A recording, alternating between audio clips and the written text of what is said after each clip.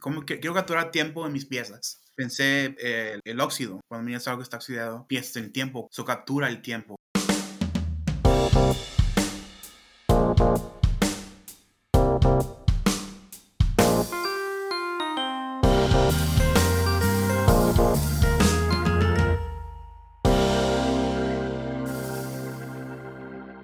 Hola amigos y amantes de la gráfica, bienvenidos al episodio número 55. Les habla su anfitrión Reinaldo Gil Zambrano, trayéndoles una nueva conversación en español con artistas que usan el grabado y métodos de impresión para hacer algo más allá de lo esperado. Este es un podcast bilingüe y al suscribirte recibes notificaciones de los nuevos episodios semanales en inglés con Miranda Metcalf y en castellano con su servidor. Este y todos los días demostrando que la gráfica está más viva que nunca. Hello Print Friend es traído a ustedes gracias a Speedball, quienes producen un rango extenso de productos de muy buena calidad para tu arte desde 1997. Pero todos sabemos que estos materiales no se usan por sí solos, y es por eso que Speedball trabaja con un fantástico grupo de grabadores contemporáneos quienes hacen un grupo de artistas de demostraciones, artistas como Mike Face Killer. Así que si quieres aprender unos trucos en estas técnicas y expandir y mejorar tu práctica, ve al canal de Speedball en YouTube para que veas cómo se hacen. Hay un link en la descripción del show. En el programa de hoy estaré conversando con Jesse Burciaga, artista multidisciplinario, educador y grabador de origen fronteño, produciendo su trabajo desde Texas. Jesse nació entre dos culturas en el borde de México y los Estados Unidos, aprendiendo a dibujar y esculpir con plastilina como pasatiempo mientras acompañaba a su padre en su taller. Jesse continuó con su deseo de estudiar arte hasta conseguir su maestría en la Universidad de Texas San Antonio. Conversaremos sobre sus dos prácticas, la producción de obra conceptual y la producción de trabajo divertido en TikTok como el Big Tamal Press. Jesse usa el dibujo, instalación y monotipias con ropa y óxido para crear una experiencia que permita el proceso de duelo y encontrar la paz tras vivir la desaparición de su hermano, ofreciendo a su vez dicho espacio a personas con experiencias similares. Así que sin más preámbulos, súbele las cornetas y acompáñenme al norte de la frontera para una conversación con Jesse Burciaga. Bueno, me llamo Jesse Burciaga. Nací en Brosville, Texas, en la frontera de Matamoros. Me crié entre las dos ciudades de Matamoros y Brosville. Mis vacaciones me las pasé en Matamoros. Mi papá tiene un taller en Matamoros. Mis fines de semana, verano, me las pasaba del otro lado de la frontera. Yo me considero un fronteño. Combinación de frontera y norteño. Frontera norteño. Creo que las personas que viven en la frontera de México, Estados Unidos, tienen esa misma cultura. Conozco mucha gente de varias fronteras y cómo los conectamos de volar. El lenguaje, el lingo, las palabras que usan es casi lo mismo. Y bueno, y aparte de haber crecido en lo que sería, o identificarte, mejor dicho, como fronteño, ¿a qué te dedicas? Soy grabador, trabajo mucho en relieve, en punta seca. Ahorita lo que hago es punta seca y relieve, es en madera o en linoleum. También trabajo mucho mucha, uso más mi grabado como una herramienta para mis trabajos. Me gusta mucho jugar con la técnica, experimentar con monotipios, con muchas en tela. O sea que se puede decir que tú eres un artista multidisciplinario, pero has sido entrenado como un grabador. Sí. Agarré mi maestría o agarré mi bachillerato en la Universidad de Texas en el Río Grande Valley, en el Valle, y agarré mi maestría en la Universidad de Texas en San Antonio. Y eso fue recientemente, ¿no? Que tú te Y graduaste. me gradué en 2020. Uy, y eso, bueno, esperemos que podamos conversar un poco sobre eso, ¿no? ¿Cómo fue esa experiencia de trabajar todo ese tiempo para tu maestría y bueno, y graduarte durante uno de los años más caóticos, ¿no? Sí. Durante lo que sería la pandemia. ¿Cómo fue eso? Cuando estaba en mi maestría, estaba trabajando con cemento. Estaba grabando estaba haciendo unos monotipios en cemento. Y cuando pegó en pandemia, me tuve que cambiar, me pusieron en la escuela y tuve que regresarme para el valle. y encontrar diferentes cosas que usar para trabajar, porque ya no tenían acceso a mi estudio. Pero también en ese tiempo es cuando mucha gente comenzó a conectar por internet. Me acuerdo que hacían muchos en vivos y con mi trabajo también fue importante conectarme con mucha gente por internet, por Facebook, por Instagram. Y eso es cuando hacía mis trabajos, sí, mi trabajo. Y Claro. fue un poquito muy difícil, pero me enseñó a pensar mucho en el material que puedo usar, que no nomás en usar la prensa, otros tipos de trabajo que podía hacer. No, sí, tiene sentido, ¿no? Que el hecho de que los canales que usualmente usabas, ¿no? Que eran accesibles para ti dentro de la universidad, al cerrarse eso, bueno, tienes que volverte un poco más versátil, ¿no? Y tratar de buscar soluciones con otros materiales que tienes a la mano.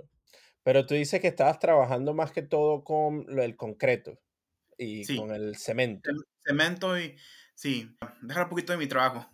Claro, no, Porque cuéntanos. tengo dos tipos de trabajo. Tengo mi trabajo en grabado y tengo mi trabajo conceptual. Y pues, mi trabajo conceptual es como que ahora uso el grabado, pero más como herramienta. Cuando estaba haciendo mi maestría, estaba hablando sobre el machismo en México, pero cuando estuve pasado tiempo, me topé mucho con el machismo y pues narcocultura. Siendo la frontera es muy prevalente ahí en la frontera que pues, de la narcocultura. So, yo no quería hablar de eso. Yo no quería trabajar con algo como que glorifique la cultura. Porque yo tengo un hermano que se desapareció. Porque desapareció los narcos, lo levantaron un día y ya no apareció. So, por eso yo no quería trabajar en eso.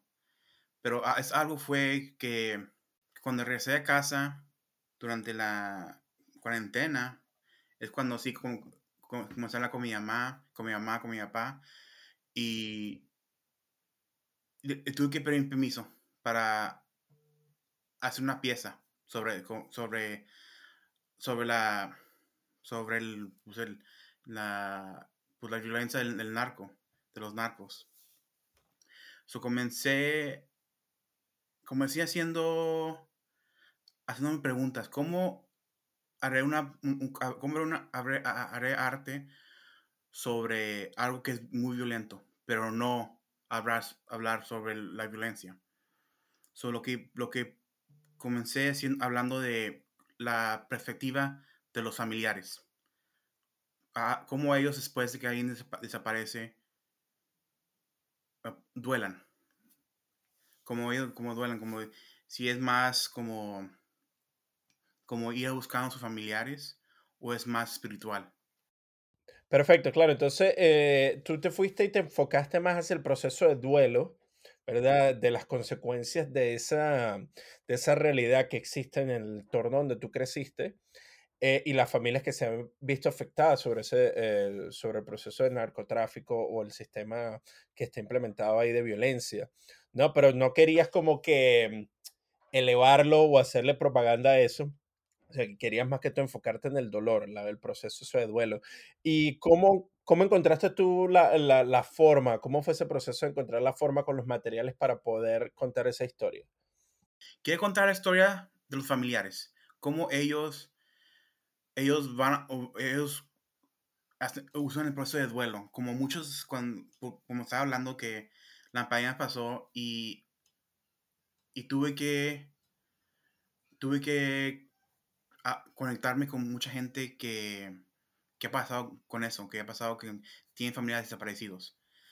So, hablé por internet, por Facebook, me conecté con muchos comités de familiares en diferentes partes de México sobre su proceso, cómo ellos procesan la desaparición de un familiar.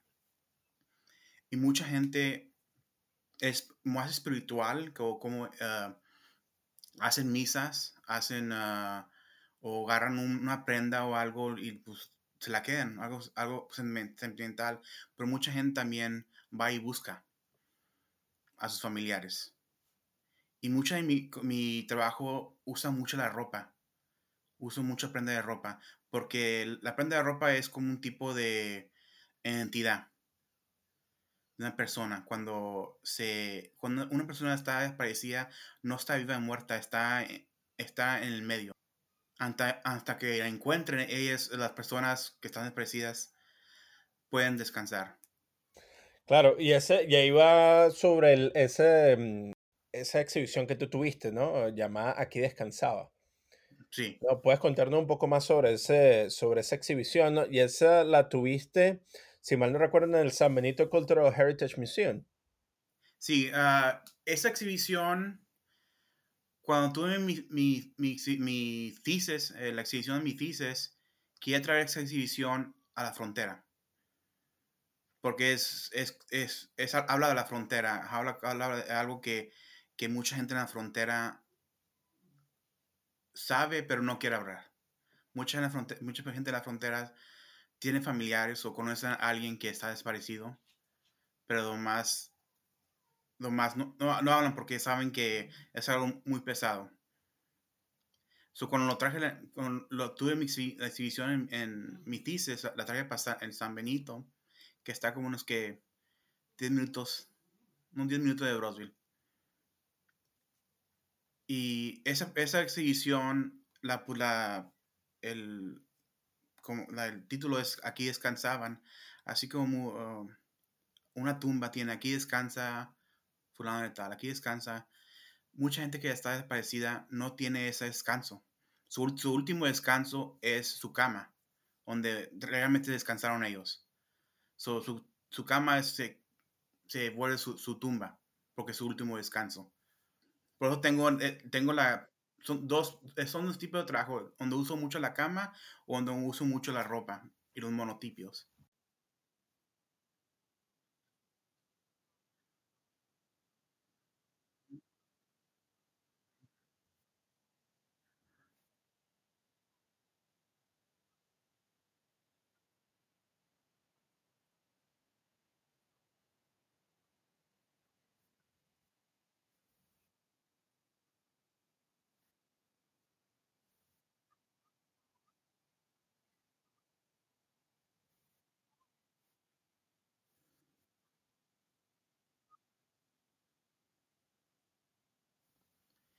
Hice una pieza que se llama Novenarios a los Desaparecidos y es un novenario. Si mucha gente no está familiarizada con el novenario, es una tradición católica donde, donde la familia, cuando alguien fallece, hacen como un tipo de un rezo por 9 días, un rosario por 9 días. Eso es para ascender el espíritu de la persona fallecida al cielo. Cuando pasó la cuarentena, mi mamá estaba haciendo un novenario. Le dije, mamá, no, podemos hacer un novenario para mi hermano. Y cuando compré 9 rosarios, esos 9 rosarios cada día lo usaba, mi mamá hacía el novenario, su rezo, y cuando ya terminaba lo agarraba y lo hacía como, lo metía entre papel, entre papel hecho a mano. Y esos significados que es como su acta desaparecido o su acta de muerte. Porque es algo que está que puedes agarrar. Algo porque mucha gente que está desaparecida no tiene eso, no tiene su acta de función o su acta de desaparecido. Eso se hace como un tipo de algo Sí, tangible. tangible. Ujú. Pero Ok. también para mi mamá es un tipo de como de duelo, como hacemos que la memoria de mi hermano. Hacemos la memoria de mi hermano para también elevar el espíritu de mi hermano al cielo. ¿Y tu hermano mayor o menor que tú? Era mi hermano mayor. Hermano mayor. ¿Y ustedes son una familia grande? Somos 2 hermanos y una hermana. Entonces, cuando tú estás haciendo todos estos procesos, estás también trabajando con la monotipia y con la ropa. y ellos tienen como una especie de pigmento así como rojizo. ¿Nos puedes comentar qué tipo de material estás utilizando para hacer esas monotipias en ese momento? Sí, cuando comencé a hacer los monotipios, primero comencé los color graphs, pero los color graphs no me hacían eran muy limpios. Necesitaba algo más fuerte. So, comencé con los monotipios. So, primero estaba usando ah, tintas base de aceite de óleo, pero luego me tuve que usar Aqua Inks. No sé si conocen la Sí, las Aqua, a base de agua, sí, base de agua, y de por, soy. porque, Ujú. porque el proceso era muy largo, porque las tintas de base de aceite de óleo se secaban muy rápido. O si quieres trabajar otro día, tienes que hacer otro color, tienes que poner otra vez la tinta. Con la cuba podía dejarlo ahí y trabajar al siguiente día. Y usaba mucho color café, color de tierra, porque mucha gente cuando encuentran un cuerpo en un terreno es en la tierra. Quiere hacer un color como color de más terrenal. Sí, porque eso también lo había visto en tus piezas. También tienes una pieza que es una instalación, ¿no? En tela, ¿verdad? Que es como una especie de cubículo y tienes tierra, así como tierra arcillosa, ¿no? Que está ahí directamente integrada dentro del proceso. Porque no solamente trabajas con con el grabado, sino que también haces instalaciones y videos, ¿no? Sí, mucho de mi trabajo, cuando comienzo mi trabajo, siempre una pregunta, ¿qué material captura memoria? Es lo que me pregunto, ¿qué material captura memoria? ¿Cómo puedo capturar memoria? Porque mi trabajo hablo mucho de memoria, como la memoria de los desaparecidos. Es lo que queda. Por eso mucho el grabado es una memoria de la placa o por mí la ropa. Es una memoria que está imprimida en algo, como la memoria de tus queridos que se imprimen en ti.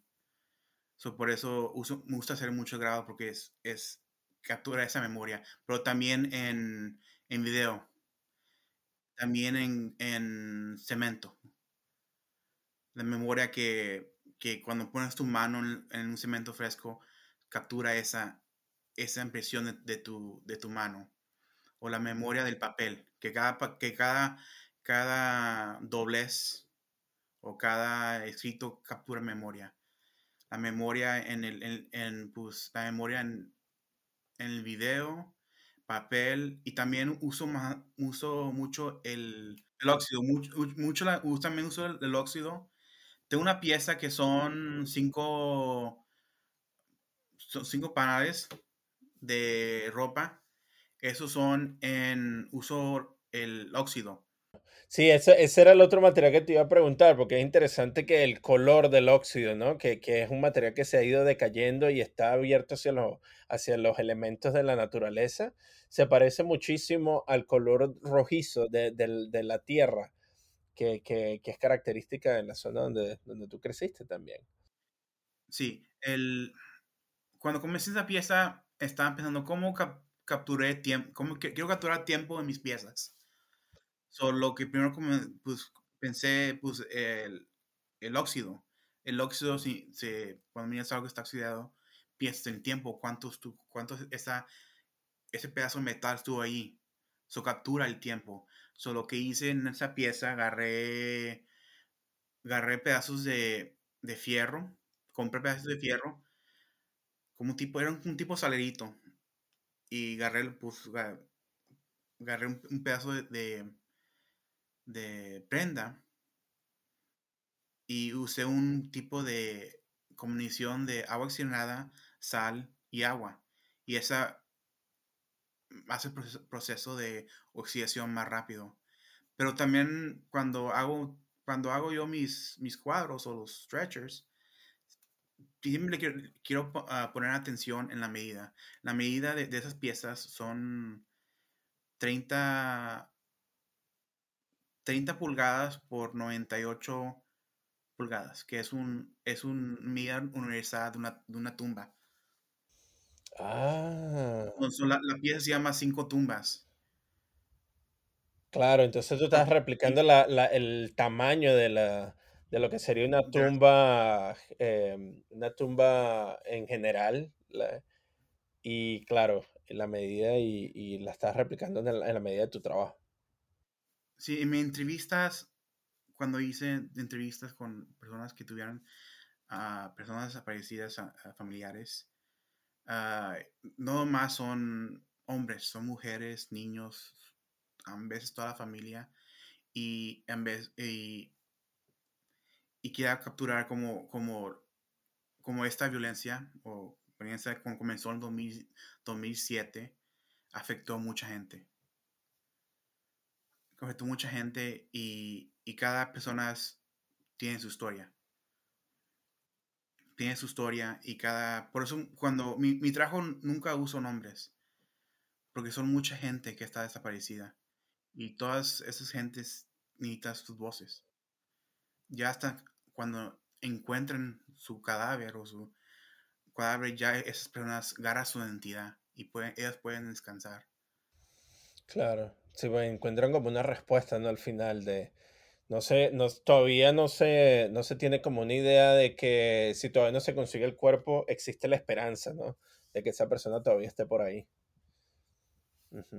Sí, Wow. porque como están en limbo, no están muertas ni vivas, están en limbo. Sí, exacto, en la memoria de nosotros.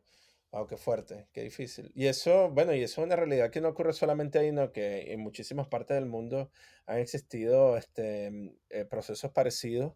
Y pues, bueno, existen muchísimos grupos, ¿no? Sobre todo en Latinoamérica, que se mantienen como en ese contacto, ¿no? Para poder ir en ese proceso de duelo de manera colectiva y tratar de encontrar respuestas, ¿no? A las cosas que han ocurrido para ellos.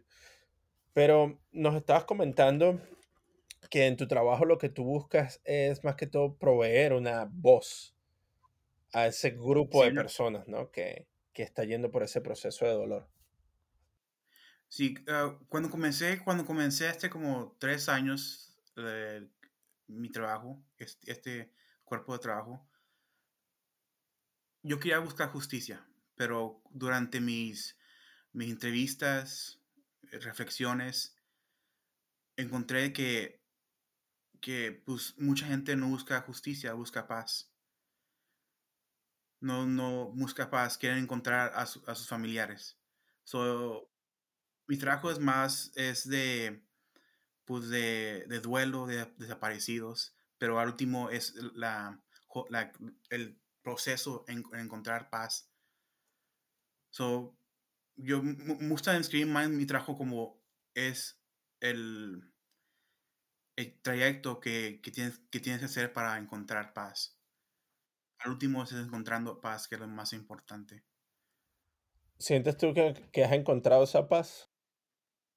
Sí, ah, con el trabajo, cuando estaba teniendo mi bachillerato, mi mamá a veces me decía, quiero que me hagas un retrato de tu hermano. Y yo nunca quería hacer eso, nunca quería hacer un retrato de mi hermano. Porque creyendo que si hago retrato es como si perder la esperanza de que él está vivo. Pero trabajando en este trabajo es como me estoy ayudando a aceptar, pero también a encontrar esa paz que mucha gente está buscando. No, bien difícil, ¿no? Y te agradecemos muchísimo la oportunidad de compartirlo con nosotros. Y en esa familia tan, bueno, numerosa, eran ustedes tres, ¿no? Y tu mamá, ¿cómo fue para ti crecer dentro de estas dos culturas, dentro de estas dos zonas en la frontera? Está llena de cultura, mucho la frontera está llena de cultura, está la cultura americana, la cultura mexicana, pero también como esas culturas como el río Bravo, el río Grande, y la boca del río la boca del río es una sección del río donde sale el río hasta el mar. Y aquí en Brosville tenemos la boca del río. Y, y crecer es como crecer en la boca del río. Estás entre el río y el mar. Esas culturas que está llena de, pues, de colores, pues, de colores, está llena de tradiciones. Tradiciones muy especiales para la frontera, que nomás encuentras esas tradiciones en la frontera. Ujú. ¿Cómo cuáles? Cuéntanos algunas de ellas. Crecí eh, durante la cuaresma. Yo pensaba que esto era todo México, pero más en la frontera y en San Antonio. Usan mucho el cascarón El cascarón. y lleno de confeti. Yo pensé toda mi vida que era algo que era tradición mexicana, pero no es. Es tradición de China, pero más se encuentra en la frontera. Ok, y eso, ven acá, y el cascarón como tal, ¿qué es? Ah, claro, es como una especie de bola, ¿no? Llena de Sí, de bola, papelillo.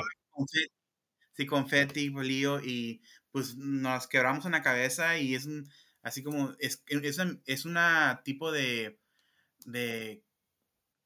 de cultura americana también, pero cultura mexicana y cultura china.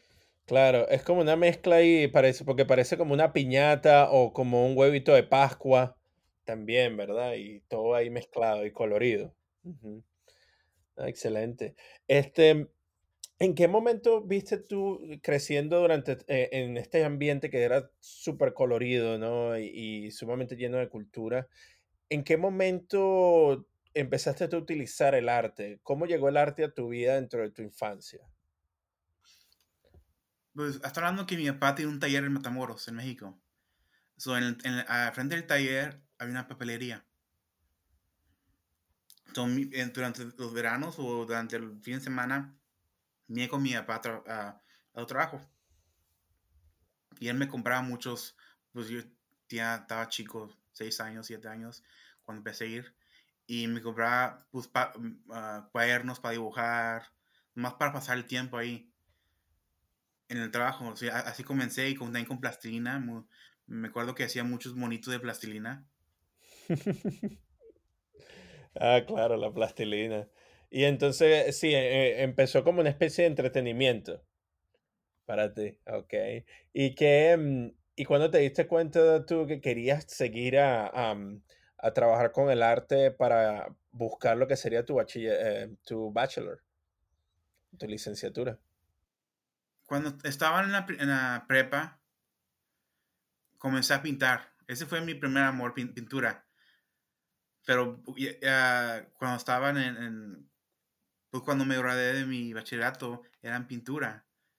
Pero el último año que necesitaba unas clases de grabado, mis clases de grabado para terminar mi diploma.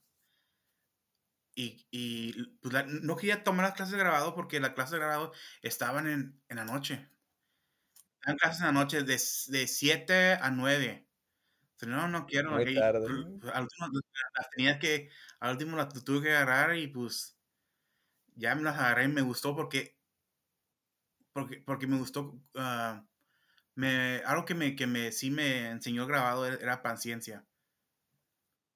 Cuando es pintura, pues de volada y miras, es algo que lo miras, ya lo estás haciendo, estás mirando, pero el grabado es diferente.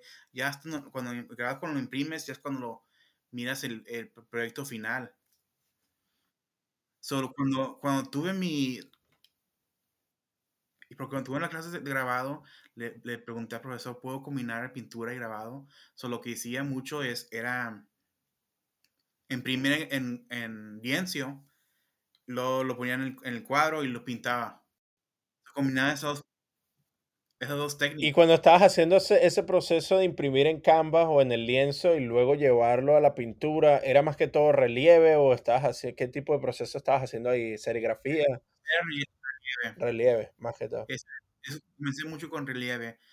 Y pasó, un ve- tuve la primera clase, pasó el verano y quería trabajar en grande. Y es cuando Jesús de la Rosa tuvo una exhibición de su Steamroller, que hace cada año los tuvo en una galería aquí en el Valle. Fui a ayudarle a, a montar la obra y le pregunté, pues, ¿qué materiales usa para hacer una grabada así grande? Y él me explicó que el MDF, qué tipo de gubias usar. Entonces, de verano compré todo y ahí sí en mi casa comencé a hacer mi pieza Y en ese momento sí ya tenías una prensa, acceso a una prensa, o estabas imprimiendo a mano.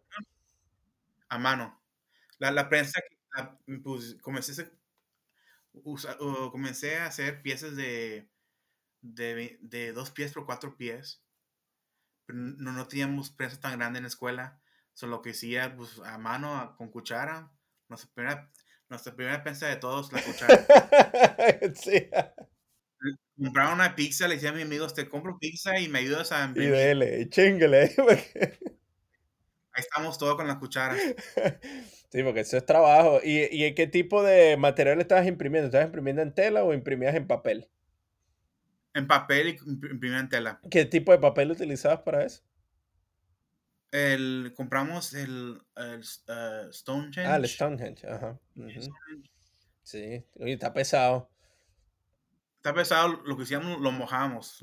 Le poníamos un poquito de agua, un pedazo de plástico para que no para que no se rompiera el papel y así. Oye, qué bien, va. Cuando uno quiere hacer las vainas, ¿no? Que uno le pone y consigue la solución, poco a poco.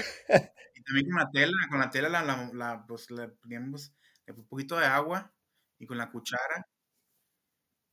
Y sí agarra una buena impresión con la tela. Sí, ¿y qué tipo de tela estabas utilizando ahí? ¿Utilizabas las sábanas o qué hacías? Usa, tuve que, tuve que ahí jugando con los materiales porque como compré una tela muy gruesa que no se podía empezar. Compré una tela muy, no delgadita, pero un poquito más en el medio. Y sí me dio resultado con eso. Wao, está bien, esa parte de la experimentación, ¿no?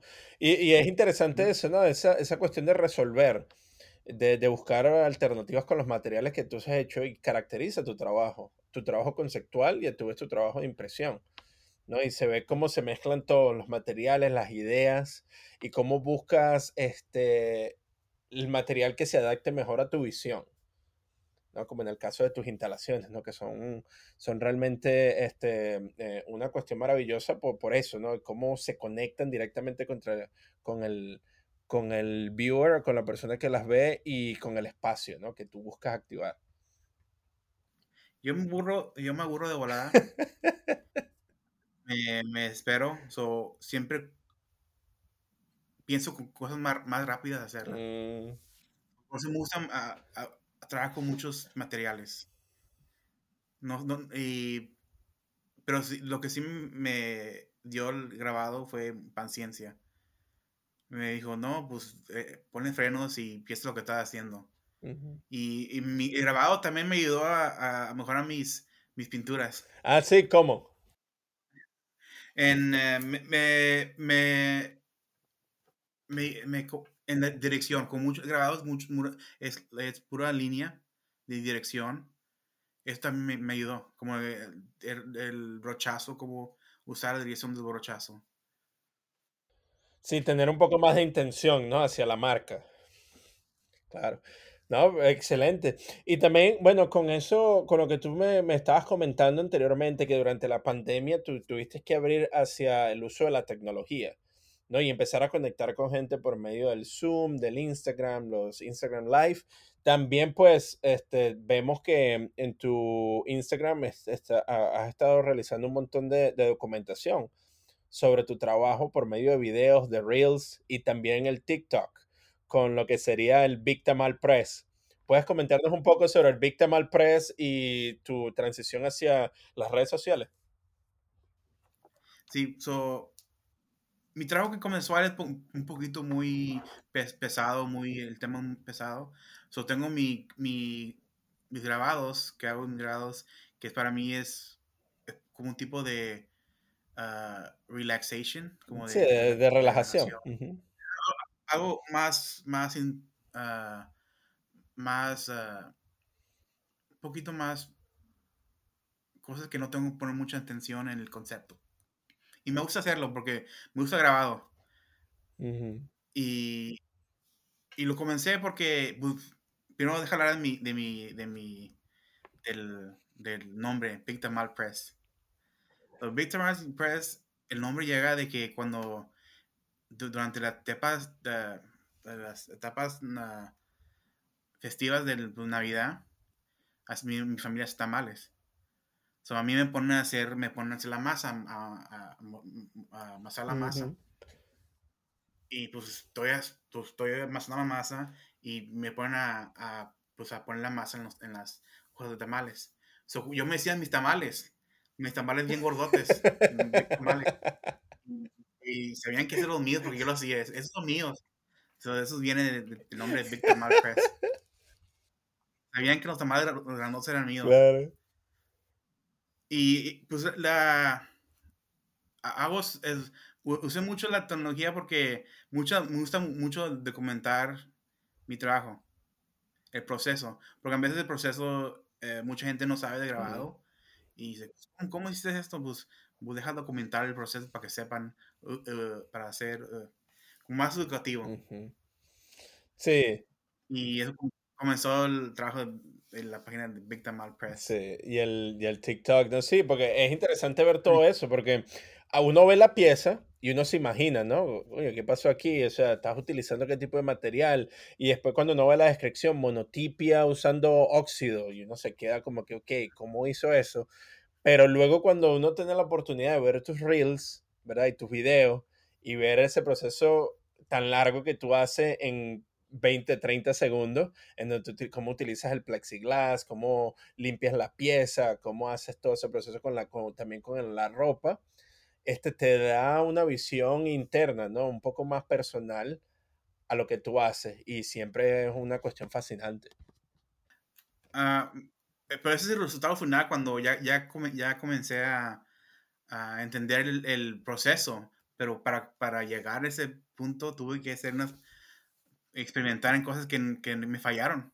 Por supuesto. Materiales que pensé usar, no funcionó. Mm. Lo tuve que tirar a la basura. Me- Y eso es muy importante que también lo compartas con nosotros, porque para llegar a ese resultado, todas las cuestiones que tuviste que hacer antes, ¿no? Porque cuando vemos en las redes sociales pareciera que fuera una cuestión instantánea, que tú agarraste una pieza de plexiglass y una pieza de ropa y te salió la primera de volada, ¿no? Pero no fue así. Ese primero comenzó con los color graphs Ujú, y me funcionó, pero no mucho. Me funcionó, pero no era el resultado que quería. ujú.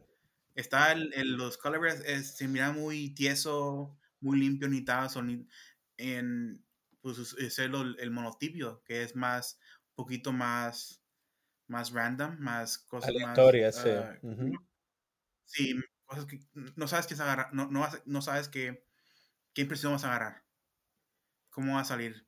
Me acuerdo que iba a las segundas, iba a los ventas de garajes y a comprar ropa. Y me fijaba mucho en la textura de la ropa. Pues mira, pues, muchas texturas, tiene mucha textura, pero cuando ya la imprimía, no salía. No salía. Tuve que tirar esa, usar otra. Algunas sí, algunas que prendes que ropa que agarraba y que miraba que, oh, mira, esto no va a funcionar, pero como quiera, deja experimentar. Esas piezas sí, a veces salían muy, cuando la imprimían, sí, salían muy padres. ujú.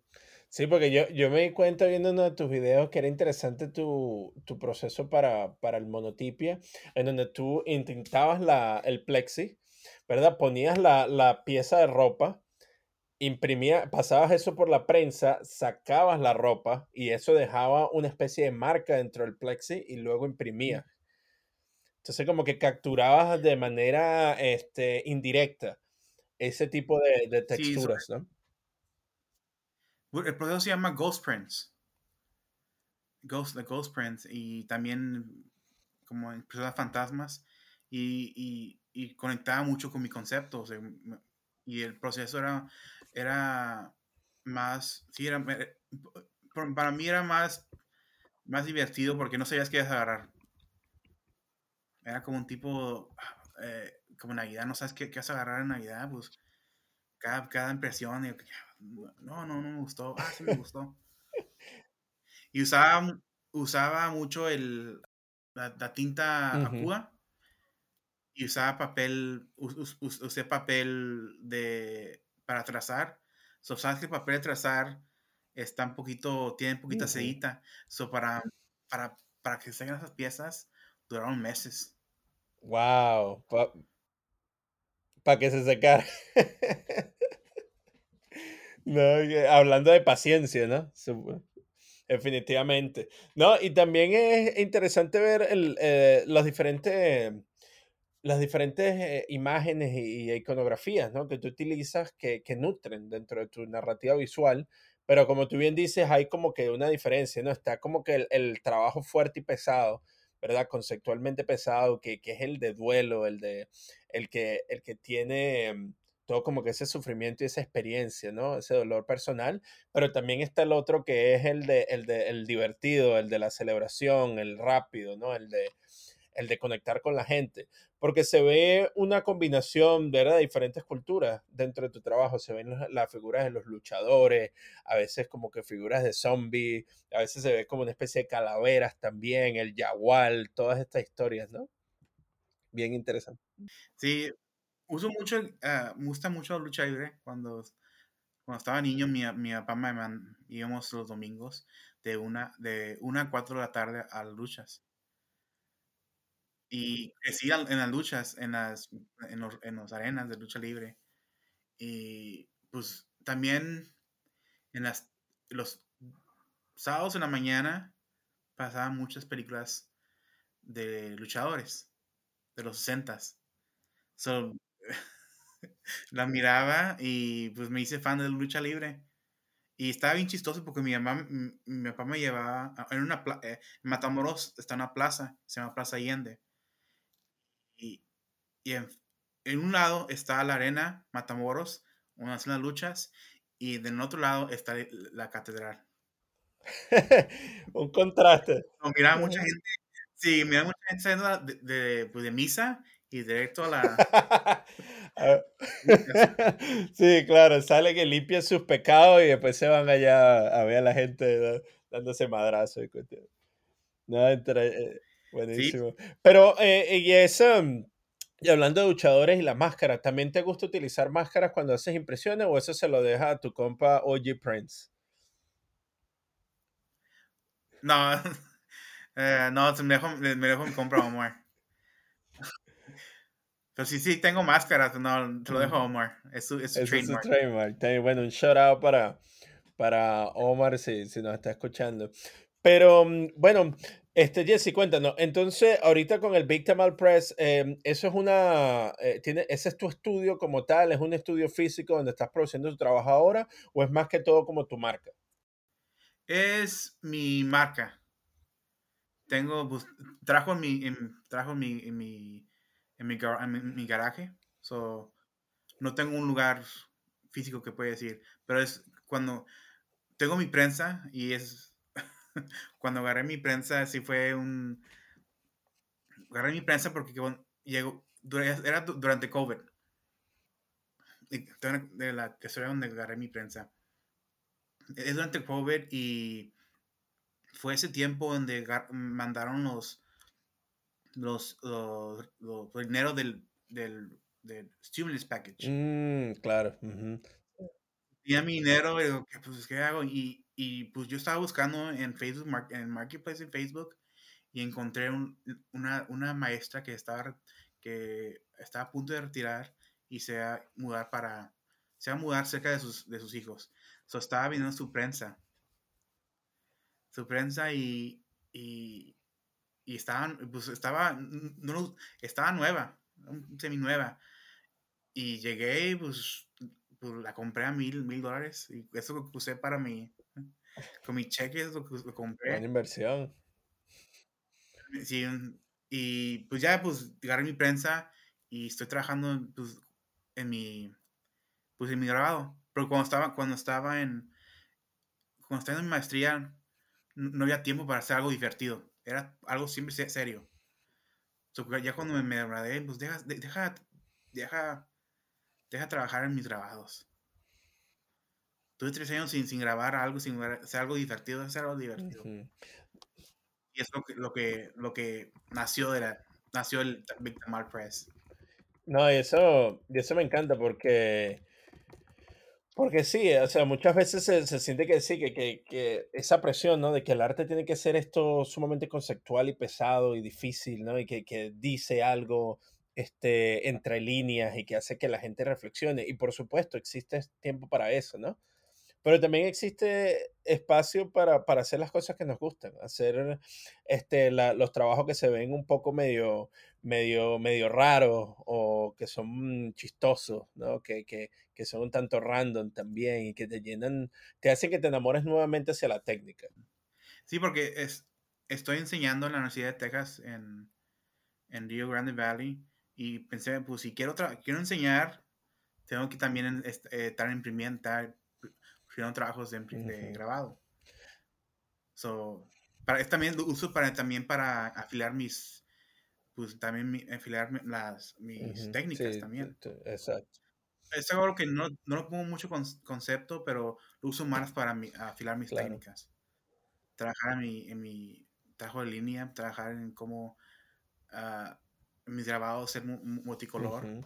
Sí, no, y también y las exploraciones que estás haciendo con la punta seca y el plexiglass. También que se ven que han sido bastante populares dentro de tu exploración.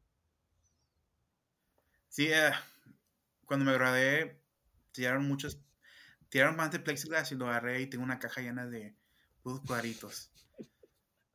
Puros cuadritos de plexiglass. Digo, una caja llena, pues dejas trabajar en punta Ujú. seca. Sí, porque sí hubo un montón de plexiglass después después de la pandemia que teníamos todas esas barreras por todos lados, ahí quedó el material, ¿no? Entonces ahora lo podemos usar. Pero Jesse, también al mismo tiempo que te encanta la pintura, te encanta el arte, te encanta imprimir, también se nota que eres dentro de tus redes sociales, que eres un ávido conocedor del taco. Cuéntanos, Jesse, ¿qué necesita un taco para hacer un buen taco? Una buena salsa. Eso es todo, es la salsa nomás. Sí, sí. Una buena salsa es pues, un taco feo que se puede hacer. Una buena salsa le da el sabor al taco. O sea, que puede ser un taco de aire, pero si tiene buena salsa, Sí, está listo. si nomás agarras tortilla, una buena salsa y un taco. Y la salsa tiene que ser picosa, tiene que ser verde, tiene que ser roja, tiene que ser tatemada. ¿Qué dice? Tiene que ser cruda. La salsa tiene que ser no muy picante, pero tener un buen sabor. Que no esté muy ácida y que no esté muy picante, pero que no tenga picante. Tiene que estar en el medio. El picante tiene que estar en el medio que tenga un buen sabor. Tiene que estar bien balanceado. Exacto. Y la tortilla. Tortilla crunchy, tortilla dura, o tortilla de maíz, o tortilla de harina. Los tacos deben ser tortillas de maíz. Si es tortilla de harina, son burritos. Está bien. No, excelente, no, me encanta porque sí, yo te sigo en las redes sociales y veo ahí cuando montas ese montón de tacos que hacen de guisado, se ve más bueno que el coño, todo eso que tienes ahí. No, pero bueno, me alegra que eso sea un punto lindo como para cerrar nuestra conversación de hoy, que ya me dio hambre y todo, ¿no? Hablando contigo sobre los tacos. Pero cuéntanos, o cuéntanos, mejor dicho, a todos los que te estamos oyendo, ¿dónde podemos encontrar tu trabajo y cuáles son tus redes sociales? Mi trabajo, ah, pueden, ah, me pueden seguir en Instagram como Big Tamal Press o J Burciaga Art. Si quieren ver mi trabajo así muy divertido, es en Big Tamal Press. El Víctor Malpérez. Mi trabajo conceptual mi trabajo conceptual está en J Burciaga Art. Claro. Y Jesse, ¿qué estás cocinando para el futuro? ¿Qué estás haciendo? Nos contaste que estás dando clases. ¿qué tienes planeado para el futuro? ¿Alguna otra exhibición, un proyecto? Tengo una exhibición hoy es viernes, mañana en San Antonio. Está created por Juan Ujú. Mora y se llama Desde la Frontera. Exhibición desde la frontera. Entonces, para todos aquellos que estén por ahí en San Antonio, lléguense. ¿Dónde está? ¿En la galería o en la universidad? Está, está localizada en Lone Star Art District en Dock Space Gallery. Desde la frontera con Juan Mora. Bueno, Jesse, muchísimas gracias nuevamente por tu tiempo, por abrirte hacia nosotros y por contarnos un poco más sobre tu trabajo. Es un placer siempre ver lo que estás haciendo, lo entretenido que son tus videos y la inspiración que transmites por medio de los recursos que utilizas para crear tus narrativas visuales. Así que muchísimas gracias y el mayor de los éxitos para el futuro. Bueno, este ha sido nuestro episodio del día. Acompáñanos la siguiente semana donde estaremos conversando con otro invitado especial. Este episodio fue escrito y editado por mí, Reinaldo Gil Zambrano, producido por Miranda Metcalf y música de Joshua Weber. Mil gracias y hasta la próxima.